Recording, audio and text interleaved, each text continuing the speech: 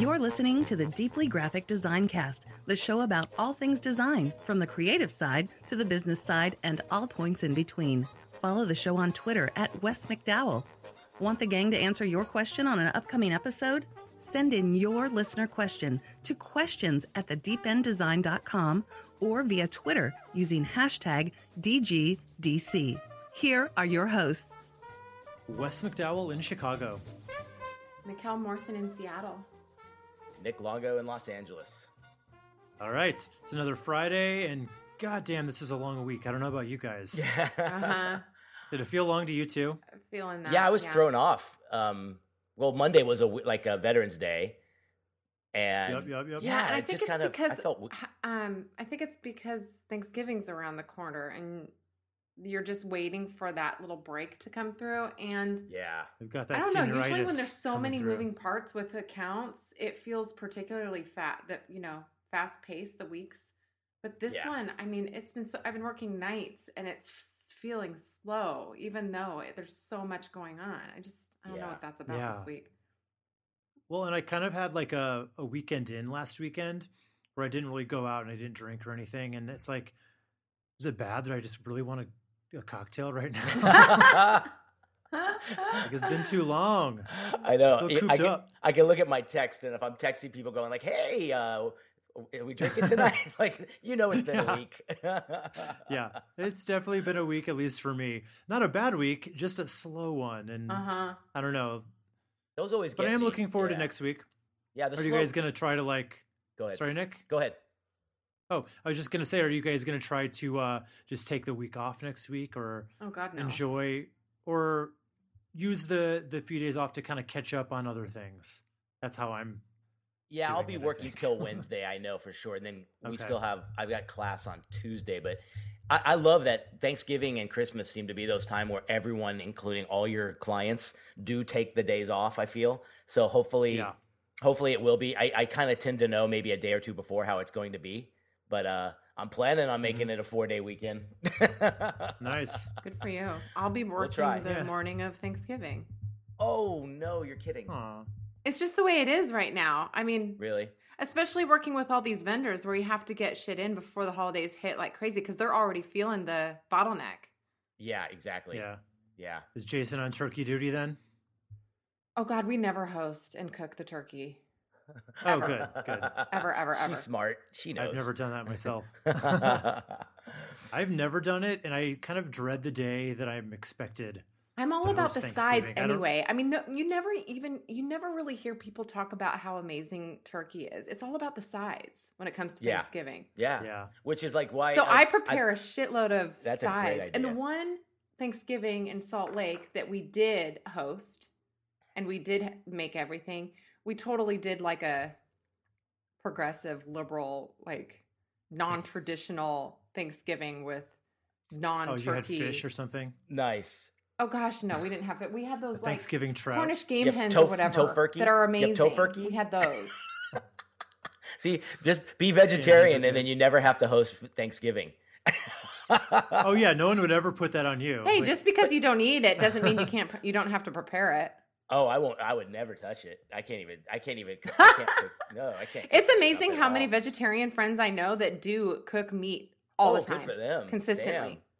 I for would just make it a hosting. carbo load. There's a lot It of would- chefs, I think. I Yeah. think there's a lot of chefs who are vegetarian. Yeah, they still have to. Yeah, They still get in there. Yeah, They right, put I their guess hands that's the all up in that same. turkey cavity. Yeah. can't do Yeah, it. that's the same. Can't do it. I'll make you some Impossible Burgers and Impossible some burgers. I tofurkey. love it. Yeah. Yep, there you go. Nice. There's a little That's plug. All right. Send me some free stuff, Impossible Burger. How do we This get has them been as a- Holiday Talk, brought to you by Wes McKell and Nick. There you go. Before we get on with the show, though, I want to remind you guys to keep sending in those listener questions. We love getting those. And as I've said before a few episodes back, we have so many more episodes that are not in our iTunes feed. So if you want to go back to the classic episodes, you're going to have to go to thedeependdesign.com/classics. And basically you pay with a tweet or you pay with a Facebook post, and then you get access to the full archives. Yay. So you can see all those like 60 something episodes that just iTunes just won't show you. Bastards. Bastards. Sons of bitches. All right, cool. So do that. And also, our next episode is going to be our annual holiday gift giving episode or gift guide, where we talk about all the gift ideas that designers would want to ask for the holidays. So in preparation for that, we would love it if you guys would tweet us with links of things that you would be asking for or that you may want us to feature on our next episode. We'll give you a shout out. Do listeners ever pony up and do that pretty well when we do these gift decks ahead of time? I don't think we've asked on the gift asked before. Yeah. Oh, we have. Yeah. We definitely have. But I like to think maybe that you're saying it well in advance this time. Maybe we've said it too late in advance from before. Yeah, that could be it. That would be great. You got a few weeks for us to record that next episode, so get those in. Okay, so just tweet us with the hashtag DGDCGift, and then we'll monitor that hashtag, and we will be sure to feature what you tweeted us on the show. All right, cool. So before we get on to the next part of our LinkedIn series, last episode we talked about how designers can really get their profile into shape on LinkedIn to make sure it's as impactful as possible. Today, we're going to take it a step further and show you, what once you've got that basis of the great profile laid out, now here are things you can do, basically design client generation strategies on LinkedIn, just best practices to help you kind of sidestep some of those landmines that I feel like a lot of people fall into traps on LinkedIn and don't quite know what to do, especially designers. We're visual and it seems a little corporate for us, I think, a lot of times. And maybe this could help kind of tear down that barrier because it really isn't. I mean, it is the best hub for our connections right now. Exactly. Cool. But before we get there, we need to talk about Skillshare because we love them ever so much. The holidays are coming up, so this is what you should be asking for, guys, is a subscription to Skillshare. I've been using them for years now. Basically, they're an online learning platform with over 20,000 classes in design, photography, marketing, technology, everything you can possibly think of. They've got classes in, little things that you want to pick up or big overall topics. Like if you want to learn all about augmented reality, how to get into that, there's classes for that. If you want to learn how to design a logo for a restaurant, it goes that granular. So anything you want, big or small, they've got you covered. So if you're trying to deepen your skill set, start a side hustle, or explore a new passion, Skillshare is here for you to keep you learning and thriving. So I love it. I've taken many classes on things like Facebook ads, email marketing, all that kind of stuff. And I can't say enough good things about them. So I want you to get on board as well and join the millions of students already learning on Skillshare with a special offer just for our listeners. Get 2 months of Skillshare for just 99 cents. That's right. Skillshare is offering our listeners 2 months of unlimited access to over 20,000 classes for under $1. So to sign up, go to Skillshare.com/graphic. Again, go to Skillshare.com/graphic to start your 2 free months now. That's Skillshare.com/graphic. That's great. All right. Yeah, I'm actually keeps on giving. I'm going to take advantage of it. I'm my New Year's resolution. One of them is to learn XD, and I'm going to take a few Skillshare classes on that. And I think that could be a fun thing for everybody to think about. Like if there's something that is on your list for next year, or think something you want to learn, get on there. I found the great ones on Skillshare. They're fantastic. Yeah. LinkedIn is the topic today, and Nick, you've kind of put together a handy guide for us to go from, because this is something you talk a lot about with your students, right? I think it's super important, man. And like wherever you are in your career right now, I mean, I think you can benefit from this and learning and using LinkedIn more. It's funny too. Have you guys tried the thing on the iPhone now where it can kind of show you your time on all your apps? Have you seen this?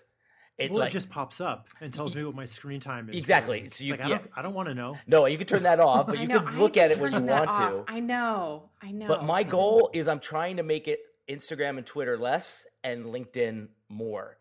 And I think that's a smart way to think about it, because like if you are going to spend that time, you might as well make it like worthwhile for your business. I mean, I feel like the Instagram and particularly Instagram is just flooded with designers talking to designers. We want to talk to new business people. We want to talk to people that are going to get us some new work. So hopefully now that we have our profiles set up well, we take these tips and start action plans on LinkedIn to get noticed more and to start really good conversations. And that's what we're going to do today. Perfect. Awesome. We'll start with the first one here is literally, and this is something we have, pushed a lot, is being the specialist and being the expert in what you do. And I think what's smart is to think about it on LinkedIn the same way. I think myself and anybody else who's really on LinkedIn for this reason is always trying to push the envelope.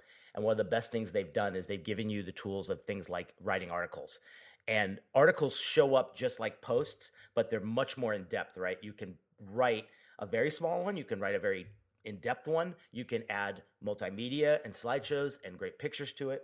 But what's great about it is you want to shoot to create like a series or a series of articles in the specialty zone of your expertise, right? So like, it's kind of like, it's funny too. It's no different from like a blog, and it's no different from even like what we're doing here on the podcast, right? You're trying to put together a series of focused things, and writing these articles gives you the look of being, I hate even to say expert, but more like someone that's at least in that zone and gets it. So when someone does want to reach out and find out something more about that, they find you as that expert or that person that's, in depth with it, with the knowledge you're sharing on your LinkedIn article. So choose an expert or topic that you feel that maybe you're an expert in, or something that you want to be known for. So restaurant branding. So relative to the niche thing that we've overviewed time and again. I know, isn't it?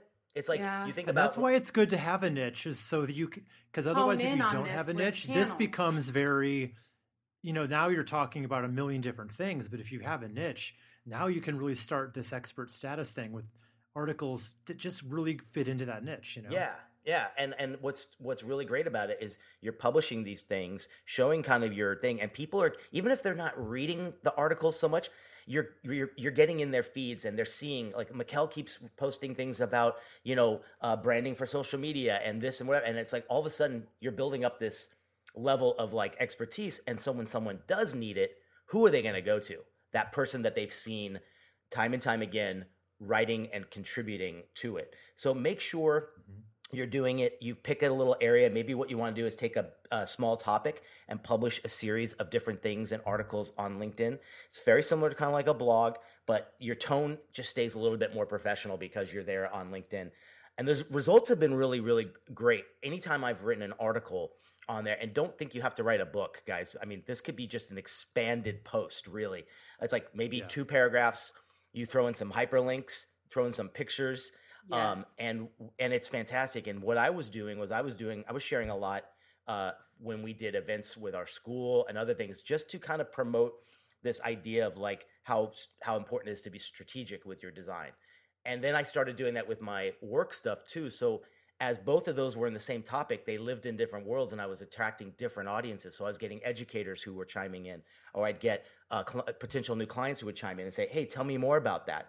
So you make great connections with this. Yeah. And it's a real connection. It's not someone who just found you and said, let's connect, or me finding someone saying, let's connect. They're responding to your article, and that's starting a conversation. So it's a fantastic way to start off trying for new things on LinkedIn, for sure. Nice. That's better than just the PHP developers I get every day. Yeah, exactly. Oh my gosh, I know. And if you're curious of what they look like, go and look at mine. I've done about maybe 10 or so, and they're real simple. You can get in depth. You can keep them very, very, brief and to the point. But what's nice is you pop in some pictures, you put in a hyperlink or two to whatever the connection is, and you'll see the engagement level is much more than just like. They actually will write something. And that's the goal. You just want to have a better conversation. So maybe that person down the road is saying, damn, I want to hire Wes because he's front and center when I'm thinking about everything I've seen him do on LinkedIn, Mm-hmm. Nice. By the way, can you guys hear this work? There's like some kind of leaf blower outside. Can you guys hear it? Cool. No. Not at all. Good. No. All right. So I would like to tack onto that because sure. This I mean, there's a reason we've chosen the discussion topic around LinkedIn as opposed to other social media channels for that very reason. People take the time to write and to follow up. It's not one of those social media channels where you love or like or repost or share. It's different and distinct in that respect. So I feel like it's just a channel that people just take more career seriously in that vein. Yeah. But so jumping now to my area, which is engage in topic discussions. And this actually can be overwhelming. There's so many different ways to do this on LinkedIn. Yeah. In fact, it's funny. You'll see a conversation get started and the thread is nuts. But those that are getting it started are so proficient. It's almost intimidating. And it's like for years, before you kind of sit on the sidelines and you're kind of an audience member and you have a look at, how the topic discussion began from an expert. And there's no reason you can't become one and start the conversation. So it's not anything to be nervous about. What's the worst that can happen, right? I know. You're shunned from that group. Ooh. But also, how we were talking about the niche component to this and becoming a particular expert in some sort of arena. I argue that is very useful, of course, sure. But I've absolutely been a part of topic discussions through LinkedIn that hit a ton of different areas of design from the creative industry as a whole. So I'm not leery and hesitant to post. Of course, when there's downtime, this is an excellent practice to take on. But I don't have hesitance to post and discuss a number of different arenas that I support. We all know this. I don't have a niche. Yeah. Mm-hmm. But you can also ask a question too in that. And I run a successful business. It can work. It can happen. It's not to say that it's not totally smart to, run down that expert lane of a niche, of course. But, I don't know. I might be an anomaly. I don't know. But you have a voice just as much as anybody else would. Like your specialty could be a small business owner running a successful and you know what? thing. That's true. Maybe that's with enough. Respect to history. I mean, at this point, I've been running MKM for exclusively 12 years now. There's something to be said about that. If I were just started, I know I started with more of a niche at the very beginning, and that I think a lot of our listeners are at that point. So I don't want to sound that to come across confusing, saying one thing and then doing another. So there's tons of ways to interact, of course. You can join the groups that might expect your client to be a member of, which is a good example. And in fact, speaking of which, I am a proponent of ProFinder like crazy. It's so worth the money. Because when you see something come through and you can be a potential candidate for it and you want to submit a proposal, well, maybe you don't have the time, you've got a ton of conflicting, you see a part of that RFP that it is, and turnaround time is within a couple weeks or whatever. There's no reason you can't hit up that person and become connected on LinkedIn and start a conversation in case something comes along the, down the road. That's a great way to look at it. Can I stop things for a second and talk? I want to ask about that ProFinder. I want to know, Nick or Mikkel, I don't use it. Why? What do you get using the paid version that you don't get from the free LinkedIn, and how would our listeners Mikkel might know benefit that from it possibly? Yeah, I do, because I went through that recently. You're allowed up to 10 to test it out. 10 different submitting proposals, and then you'll have to start to pay. Oh, okay. So how does that work? Okay. There's like a board of things to apply for? Say it again? There's like a board of things to apply for, like different jobs up for bidding. And then you will get notified. You input that you're a part of the ProFinder community and you register through LinkedIn with your specialties to ProFinder exclusively. And then once you input your zip code and your radius, that's when all these notifications start to come in, and they're pocketed. It's random. It's not like once a week or once a month. All of a sudden there will be 3 that I had received last week and I hadn't heard anything for several weeks. but it's awesome. It's awesome. And though these requests for proposals only take up to 5 candidates that are interested, and then it shuts off. So that way they're not feeling overwhelmed, and you feel there's a little bit of a timeline for you to submit why you are proficient, why you are ideal for the job. Cool. Yeah. And if you want to learn more about RFPs, we do have an episode about that, probably maybe 5 to 10 episodes back. Oh, yeah, right. Check that episode out. Yeah. Right. But so you get that. What else do you get? From what I understood, I keep seeing the little notices pop up on LinkedIn saying, start your free trial. And I think it's like, it seems to me like you're able to more accurately search out people by job titles. Like, let's say you're a designer and you're trying to find the marketing manager for companies. Does it let you do that and then send them messages? You can only, where you otherwise couldn't? You can only submit and reach those that are requesting the proposal from an organization. Yeah, but out of proposals, that's just one thing. There's other elements of ProFinder, I think, too, that are like you're able to find. Access. Yeah, you get access to members that you would normally have to have a connection through. But that might be LinkedIn membership. My experience that's LinkedIn is more direct with those that are seeking candidacy. Oh, that's confusing. See, that's LinkedIn Premium has different they definitely. I've never heard of what you just described, and I've been a ProFinder user for years now. It's 2 separate things. ProFinder, you pay, and it's the access to RFPs and direct people to talk to. But LinkedIn Premium is what I think you're talking about, Wes, where it gives you better access. You can go directly to, you can search via, their titles, and that's where, so you pay extra for that on that side. But I'm really glad you brought up the ProFinder part too, because I've been seeing it. I've never really responded to them. But it's good to know that they cut it off at 5. I think that's the smart thing. Other things that have come around that are very similar to this, job placement for designers, they didn't limit it. And I think what happened was the people on the other end were like, I got like 400 responses. Yeah, no, it's super smart that they limit it to 5. Good. And 5 actually doesn't sound like a ton, but I think it's it's so worth it. And the other advantage to this too is that they share whether they're comfortable working virtually or in person. Yeah.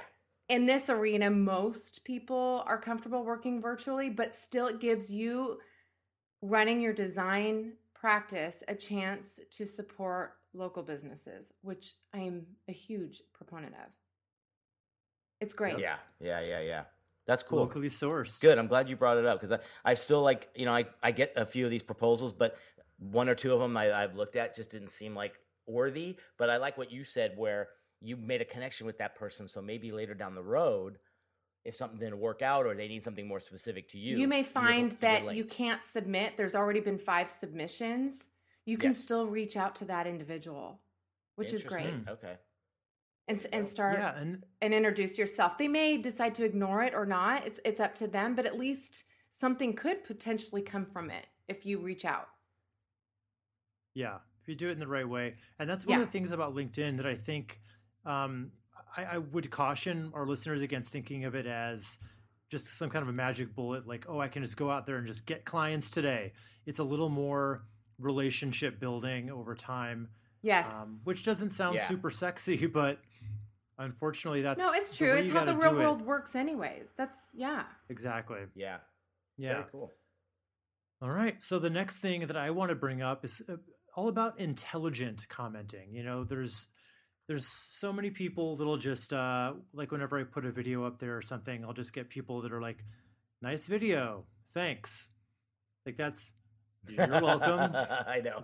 This isn't really pushing the conversation forward, Like, I know. So definitely what you want to do is if you see a piece of content that really says something to you, or you can find something to contribute to that, or pull out an anecdote of your own personal experience, you should do that, because it gets you noticed not only by the prospect who posted it, because I think one reason you're doing this is to get noticed by the person who posted it, and then, but when you make that public comment, everyone else who sees that can also see your intelligent comment. So that's what you want to do.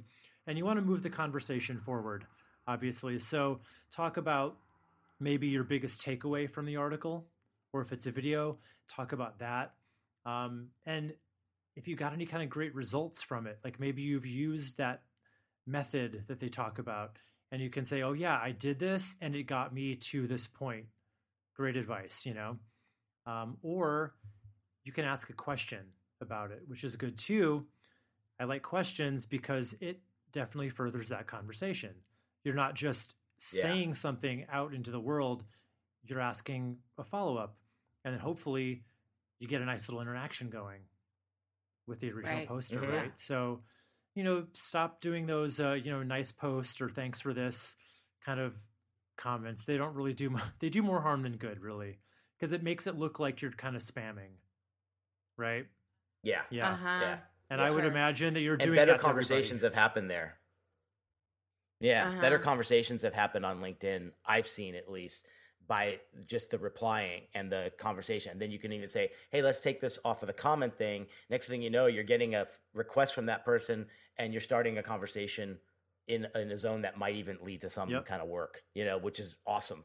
And it just happens so much more naturally there. Yeah, it really does. And don't do what I used to do. She said, can we mind taking this offline? Winky face. Don't do that here. That's what Nick does. Don't do what Nick does. Yeah. Yeah, you can't. Good thing you can't throw GIFs in on LinkedIn. See, I knew they were missing something. It's GIFs. So it'll be there one day. Trust me. By the way, where do we stand on the GIFs thing? It's GIFs, right? I refuse to acknowledge GIFs. I know. I can't say GIF. It doesn't sound right. It's GIF. All right, good. GIF sounds right. I hear people say GIF more than GIF. I hate those people. I'm coming down right now hard on you. God. If you say GIF, I don't like you. And you should stop listening to the show immediately. It's GIF, people. It's for GIF. Graphic interface or something. So it's not a graphic interface. It's not. It's not. Damn it. You're right. It should come from what it stands for. Yeah, but you do say gift, not gift. Cool. That's true. Right. This is true. I think you've settled it for us, Mikkel. Yeah. Man. All right. It's GIF. It's GIF. No, from it's here GIF. on out. You're confusing me now. All right. Anyway. All right. Moving on. So, when you ask that question in the comments and you get the response back, use that opportunity to request a connection.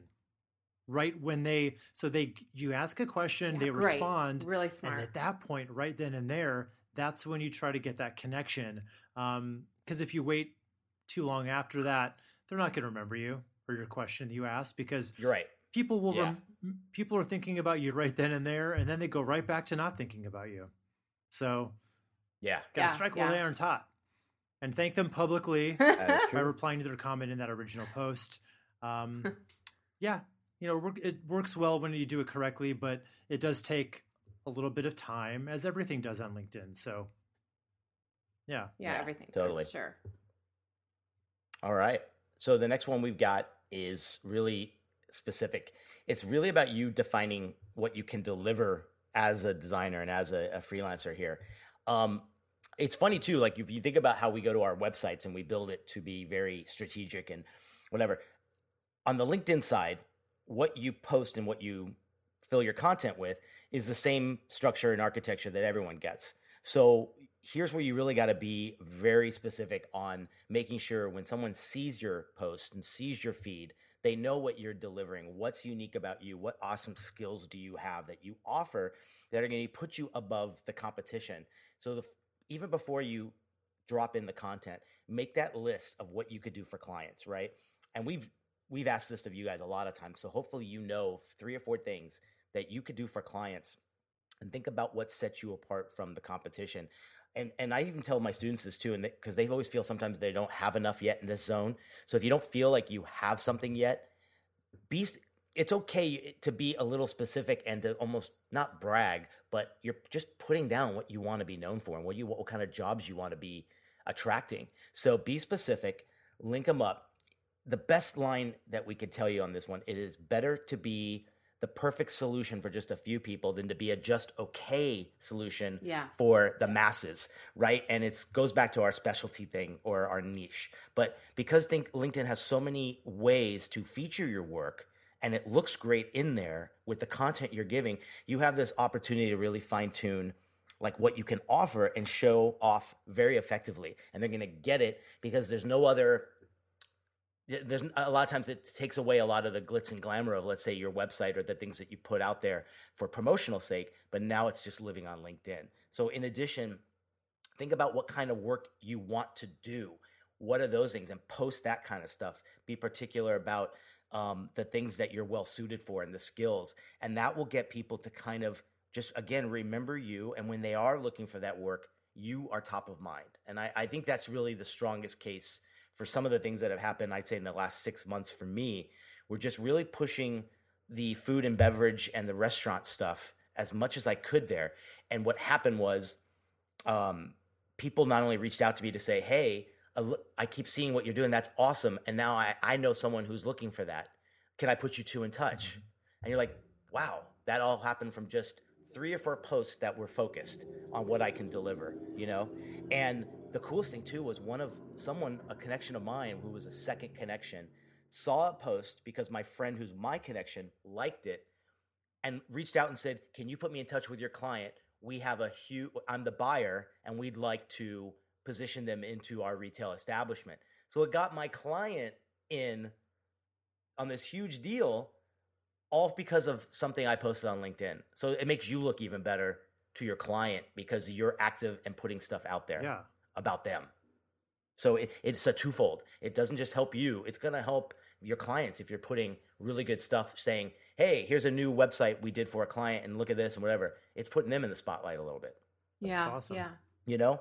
So smart. Very, very, very, very effective ways of getting things done there for sure. Cool. So this next topic point is to know your ideal client. And this could very well be attributable to the niche component that we were talking about earlier, of course. But for me personally, I've discovered that I love supporting and representing agencies. Mm-hmm. Oftentimes they are totally comfortable moving forward with Edge. And that way I don't have to, my work doesn't have to look mundane and too lined up and corporate and polished. I mean, I like to mix it up and do that line of work too, but the edgy stuff really tends to challenge me in a really good way. It frosts your cookies. So for me, that's what I strive for. So it's really, really smart to ask yourself the kinds of clients, what particular clients need the skills that you can supply them with, and then those that you enjoy working with most, which, you know, I just gave an example of that. The mom and pops just starting out low on funds, not so fun anymore. You get to a point where you can afford to make that call and sift through and kind of shut the door on those that just aren't, you know what to expect, you know, it's not going to work. So between those two areas, the ideal client for you is the intersection of both those areas, which makes perfect sense. Yep. And then, so before you start your search, you can nail down as many details as you'd like for those that are ideal, such as what are their roles, what are their titles, what kinds of companies they support for themselves, the industry that they're in, and, you know, if they happen to reside in a particular location that you know is going to work. I'm thinking of that one listener question that came in, remember, where they were in the boonies and they were kind of at a hard stop on what to do. That's we did have, I think, good recommendation for that at the time, but when you live outside, way outside BFE, a metropolitan region, it can be a little tricky. So this may be a great opportunity. It's like good news, I'm the only designer in my area. Bad news, I'm the only person in my area. So I hire myself all the time. I'm my biggest recommendation. But if you know your ideal client, that's you creating a persona that's marketing based for yourself. It's a win-win. And it can help you obtain a well-rounded focus of what's dreamy and how it will result, make it easier for you to search thereafter ongoing as a business. It also brings the world to you a little bit, because if you are stuck in that situation where there's not a lot, this tool could give you the ability to reach out to people that are not in your location, but match you in all the other things. Yeah, true. And then you got a virtual client, so that's I feel like less and less does it matter where you live and where your clients live, unless it's really, like you said, Mikkel, honestly, supporting local business. For me, I definitely have. I'm at a point where I have to mix it up. There's a reason that via ProFinder, so many requesting proposals are probably feeling they have to say, I'm comfortable working virtually. It's just that way now in the creative world. Every now and then I'll still get a client, like a new client who developers kind of really sweetly just says, oh, so am I coming to your place or are you coming to mine? And it's just like, neither. I will speak to you on the phone. I know. It's becoming more seldom, but it still happens. I know. Yeah. It's interesting. It's so weird when that question comes up now, because I just you don't even, like, it throws me off now. I'm like, oh, no. It is. That is not the way this works. Yeah. And it cracks me up too, because when I had the office space, I never got asked that, and now that I don't have the office space, I get asked it all the time. It's extremely, like, hey, I'm in your neck of the woods. Effective. I think it's sweet to be able to have that advantage. But I don't ever present now for those virtual relationships not doing a live screen share or being able to see their reaction. I never do that anymore. True. I never will send I never do that either. Anymore. Sometimes it's just over the phone, but I'll screen share either way. Yeah, you can still get a better read that way. Yeah, I will not ever just send a PDF or send concepts for them to look at on their own anymore. It just doesn't work. No, I had somebody recently, an MKM support designer, send me 3 drafts via PDF over email. Completely missed the mark. Yeah. And she would have been able to obtain, rather than sending me and doing a little bit of back-to-back over email and then me scheduling a feedback call with her, it would have been far more effective if she had requested from me, when can we do a live chat so that I can show you what I've put together. Yeah. Exactly. That was much more efficient. Right, it is. So my next thing is just super simple. But basically you're going to want to, you always want to be adding new people to the mix, new people to your connections, because as we talked about in the last episode, 500 is kind of that magic number where it's displayed. Because forgive me if I'm wrong, Nick, but they never really show people exactly how many you have, unless maybe you're under 500. Oh, that's a good question. I think you can dig in. You can actually dig into. I don't know. You have to hit view more a few times, I think, and then you'll actually see your true number. Yeah. Okay, because I can see what mine is, but on most other people's profiles, all I see is 500 plus. 500 plus, and I think that's what you want. Yeah, you want that plus. It's like the club. It's like this is Premier Club on United. You're at gold status. Yeah, it's like the 5 Timers Club on Saturday Night Live. There you go. You've got the jacket, you've got the smoking jacket. You're still ready waiting to go. for that in the mail. Exactly. So one of the ways to get to that over 500, if you don't already have it, is to find the appropriate people, obviously, to add. And one of the places I like to look is just on that sidebar, the right sidebar, under the people also viewed area. So it's basically going to just give you a nice little list of people that they think are the most natural people for you to reach out to. If you're ever stuck and if you can't really look for people by their job title, which I think you can't really do that too much with the free version. But this is a good way of finding people who might be good leads for you. Yeah, it's easy stuff you would never know because you don't know. You might technically not know this person, but it's giving you the suggestion because there's some reason you should know each other. That's what's kind of cool, right? They're playing matchmaker basically, and there you go. Right. They're very better than my mom at that. I'll tell you. Next one up is another real simple but elementary one to think about, and it's just following up. So every time you have made a new connection or someone has reached out to you or vice versa, follow up and just thank that person upon the request. Do it very quickly. I think the goal is to just shoot for at least within the first 24 hours, like before a daybreak or like the end of the day, if possible. And you can take that opportunity to have an open conversation with them and ask a question or two about, hey, what are you working on, or what are your company's needs right now? Is there anything we can kind of talk about that would be a great thing to see how we can work together in the future? So just do that. Again, don't rely on any of those defaults that are automatically in there. In fact, there's like AI now, as far as like you get a message in your LinkedIn thing and you don't even have to type. It gives you like 6 options of what your reply would be. It's like, yes, great. I'm in. I'm like, don't do that. That's great that they offer it, but that's for lazy people, and we're not lazy. And it's noticeable. I would say one word of caution here on this topic is, it's a very fine line between saying, asking like, hey, is there anything I can do for you, between that sounding really salesy.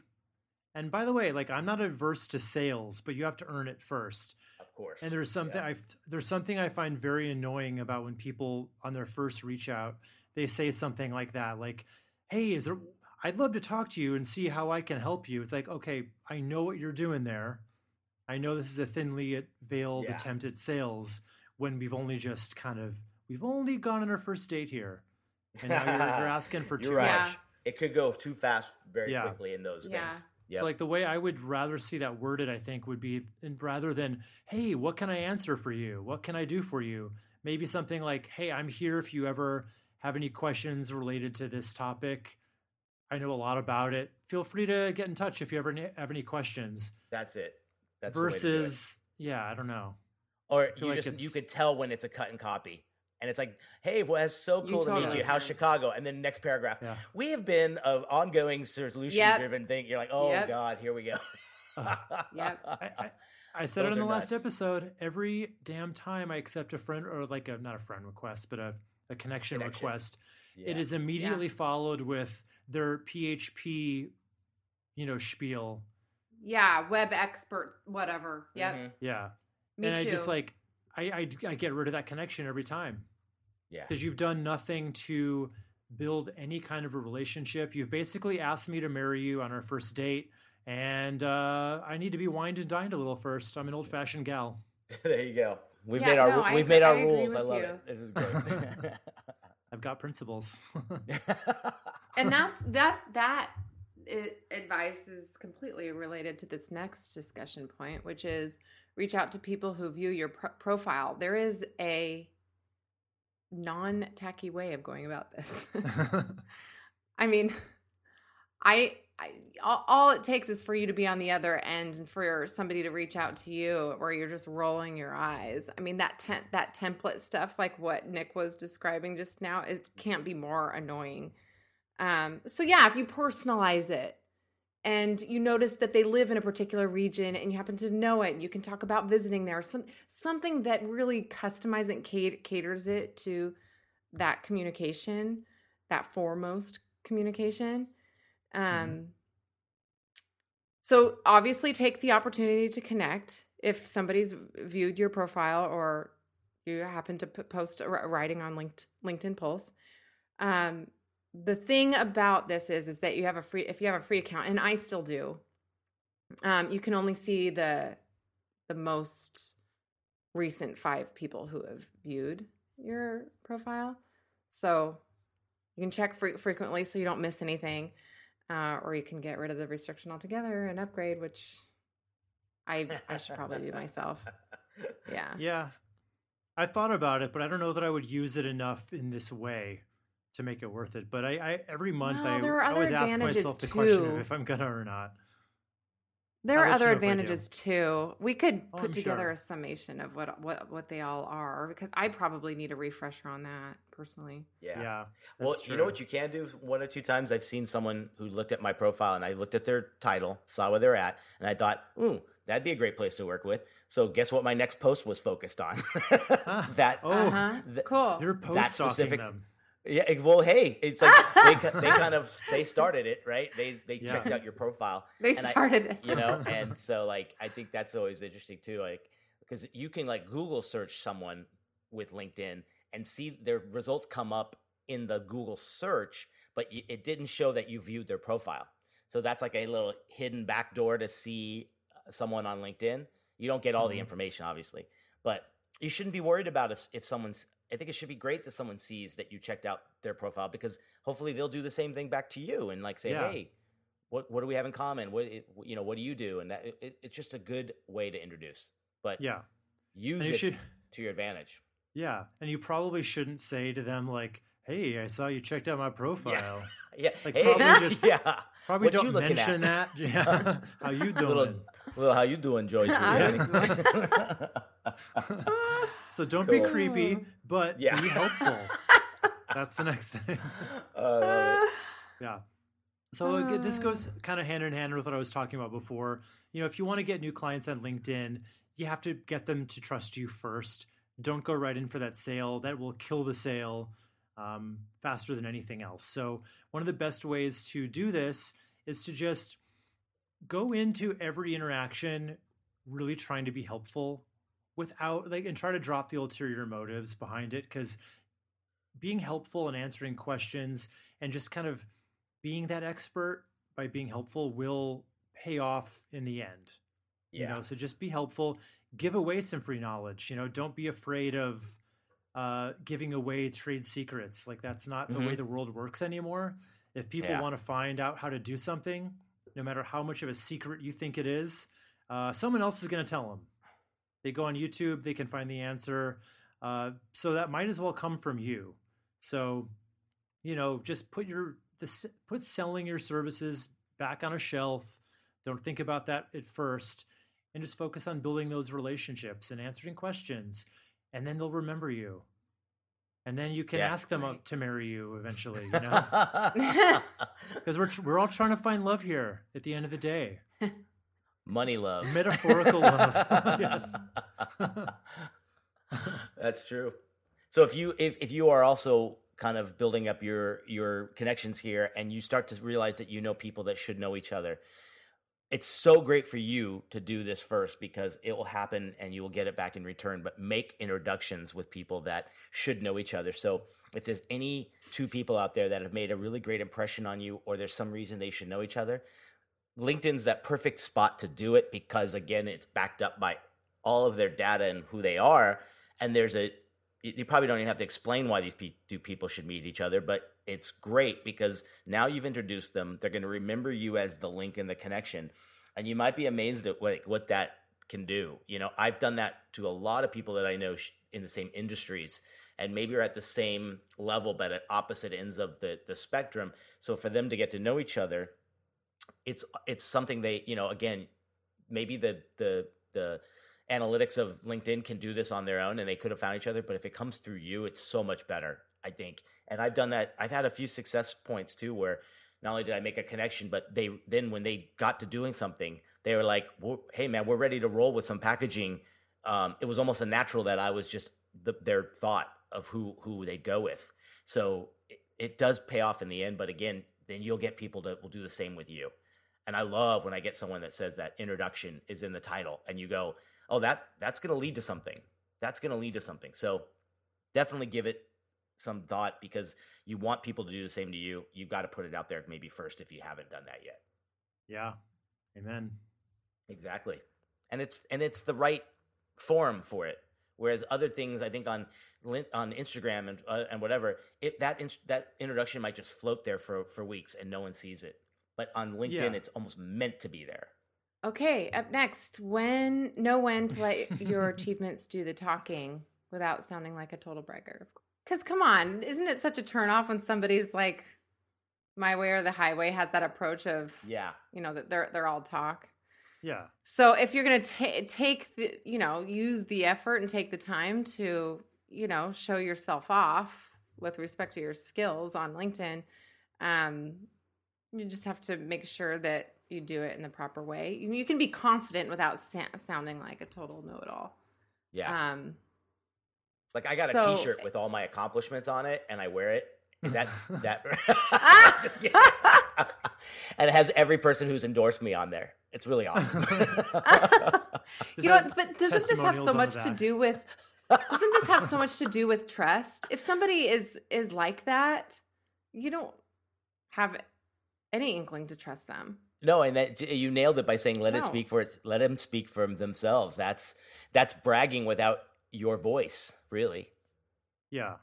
Doesn't get any Right. better. And at the same time, you don't want to downplay your accomplishments. If Totally. you've had a bit of success, you can market yourself properly in that regard. But I don't know. Just there's a way to focus on building up your portfolio to let your work speak for itself. And then there's a happy medium here too. Because if you're too gentle and humble, then that lacks confidence. True. So have that confident approach, yet be cautious of the brag. Well, I think there's two ways of doing this too. It's adding those portfolio pieces of your project so they can see what you've done, and then when you're kind of talking to someone, because I think this is mostly talking about once you're in a conversation with a connection. Is that correct? Right. Right. Yeah, there's a way to brag about you. And then there's the other way is to say, this is what I've done for my clients, where you're making the clients kind of the hero of that story and you just kind of helped get them there, which sounds a lot less braggadocious when you think about it than I love it. Like, I do this for my clients and I get these results versus, this client I had last month was able to do this and this and this. It's linked to better you way to and your efforts. It's linked to me, but because I'm the one who's saying like they can do that math in their own head and know that that I'm saying that I helped get them there. It's kind of like the points you write in your resume. It's literally like, I did this for my client and it increased blank or whatever it did. And so again, you're letting it speak for itself without being braggadocious. Braggadocious. Word of the day. It's a great word. Yeah. It's a great word. Well, I think that's going to end this list for us. So, let us know in the comments on this episode if you have any other tips that you'd like for us to share, or if you have any questions about this episode, feel free to send in a listener question about that. And of course, we have a listener question coming right up, as we do on all episodes. But before we get there, let's talk FreshBooks. Let us heap some praise on the program that we can't live without. FreshBooks is amazing. We're designers. We're not accountants. We are not professional invoicer nerds that like to sit around and type out invoices all day. Maybe Mikkel likes that, but she'd be about the only. No, she's shaking her head. She doesn't like that. Yeah, no one likes that unless you're an accountant. So FreshBooks has basically taken this off of your plate, and it lets us as designers and creative freelancers basically just get set up really quickly. Brand them with our own colors, add in clients, add an invoice in just about 2 clicks and 30 seconds. You can get one of these sent out. It goes right to your client. They can pay. They can send a check the old-fashioned way. You can set up a Stripe account or a PayPal account to get paid through one of those with a credit card. They just make it so easy, and you get paid way sooner with FreshBooks. They've done the study that over 60% of invoices are paid within 1 day, which is huge. We like that. They've got the multi-currency invoicing. So if you have clients in other countries, they take care of that. Automated late payment reminders are amazing because lifesavers. Yeah, because sometimes people don't pay on time, and you don't want to be the one who has to be the debt collector. That doesn't leave a good taste. I need some of those 1 day paying clients, baby. Yeah. Well, we all. And when they don't do it, honestly, FreshBooks will step in on your behalf, and they're the enforcers. They're the ones who are going to get you your money. So you have more time to work your design magic, and their support is great too. So we've got a free 30-day unrestricted free trial. Once you do that, I doubt you will go back to the old-fashioned way. Just a little prediction for you. So to claim your 30-day free trial, go to freshbooks.com/deeplygraphic and enter Deeply Graphic Design in the How Did You Hear About Us section. Once again, 30 free days. Go to freshbooks.com/deeplygraphic and enter Deeply Graphic Design in the How Did You Hear About Us section. All right. We have a listener question from Laura Grant. in response to our last episode, something Mikkel said. So that's awesome. Laura asks, Mikkel, tell us more about your note-taking process. I'm a mom of 3 crazy boys and freelance about 20 hours a week, revising my notes, calendar, task list, procedures constantly. I'm the grab anything off your desk and scribble down notes person you referenced. But I hate it. Do share. So tell us about your note-taking process, Mikkel. How do you keep so organized? This is such a great question. I'm so glad she followed up. And because the way that I approached that, by the way, last episode was, some might view it as a little dirty. I was kind of rude about it because I don't remember what you said. I don't get it. If you're in this industry, be a digital person. Mm-hmm. Don't snag a flippin' Post-it. I just don't understand it. It doesn't resonate with me by any means. But so, oh God, Wes has notes he just showed me on his Post-it pad. That's hilarious. The timing of that was perfect. You know what, Mikkel? I quit. I'm out of here.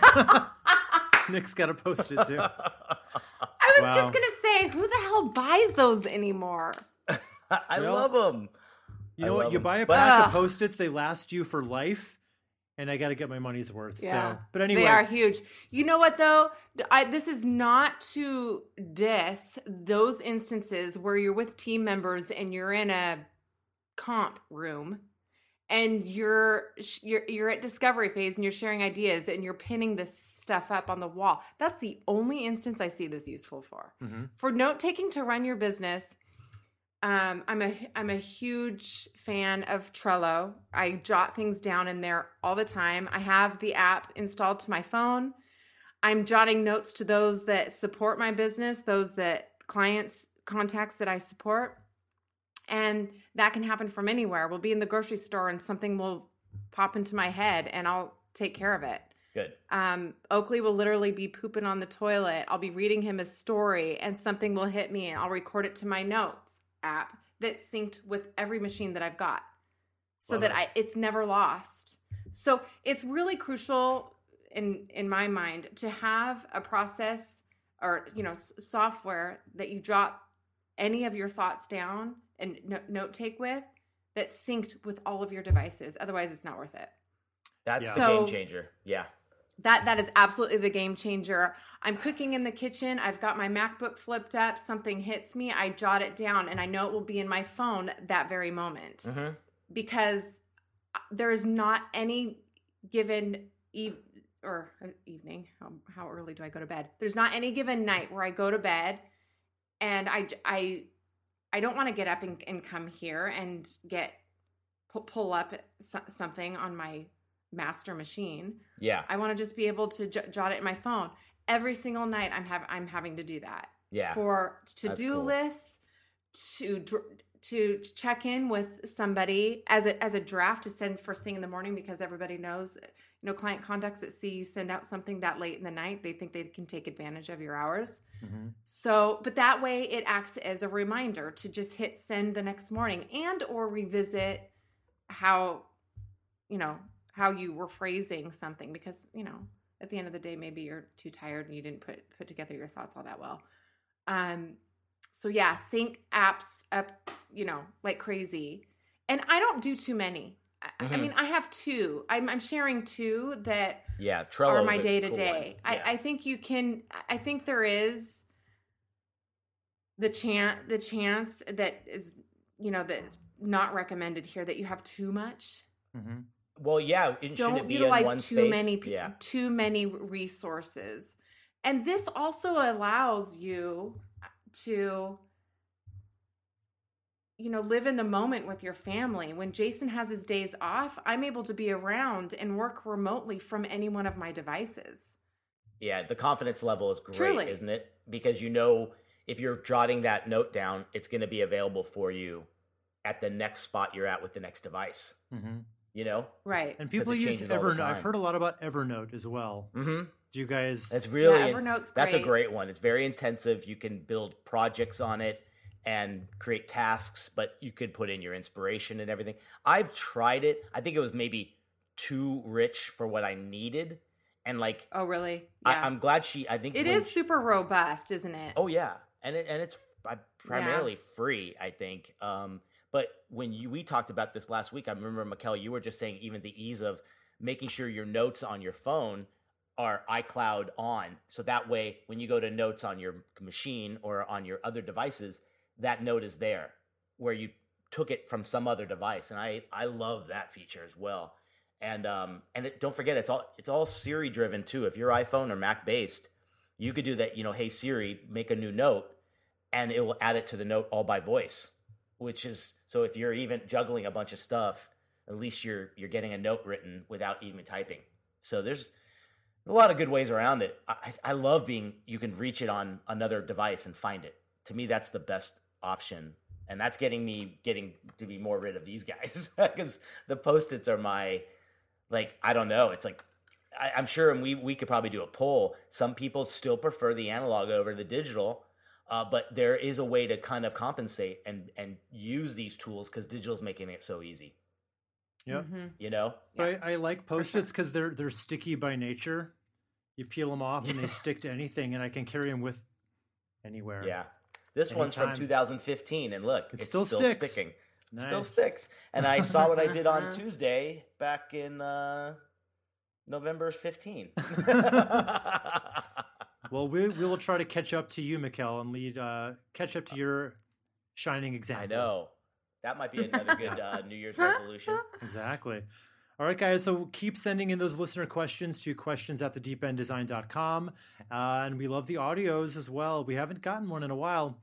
And to be honest with you, our mailbag is emptying out a little bit too. So feel free to send one in. And if it's something we haven't covered too many times already, and if it's something we can answer, we will. So send those in, and we can't wait to read it on the show, give you a shout out. So anything else you guys want to bring up before we get rolling? Really quickly, one thing that I meant to mention about the note-taking thing. So this is how ridiculous my notes app is. I have a distinct note for every client account. There you go. And that's a thread. And in some cases, depending on the breadth of a project, I'll have a note specifically for that project. That's a good way to look at it. From any device, you can do a search, be like, where did I put that note? You can search rather than looking all over your flipping house or studio for a Mine's Post-it note. A password or something that you is can't there render a somewhere. search for that. Yeah. All right. Yeah, it's just beneficial all around. Good idea. Well, I hate to cut this conversation short, but I got to get a haircut. I've got an appointment soon, so I'm going to have to get on rolling out for the weekend. Stop everything, guys. Yes, stop everything. Stop the podcast. All right, guys. Well, it was good chatting with you two again, as always, and we'll be back in another couple of weeks for holiday. Why did I say holiday? Holiday Jolly holiday gift guide episode. So yeah, remember to tweet us your gift picks to the hashtag DGDCGift, and we will be sure to read those out. So with that in mind, keep designing. Catch us next time on the Deeply Graphic Design Cast.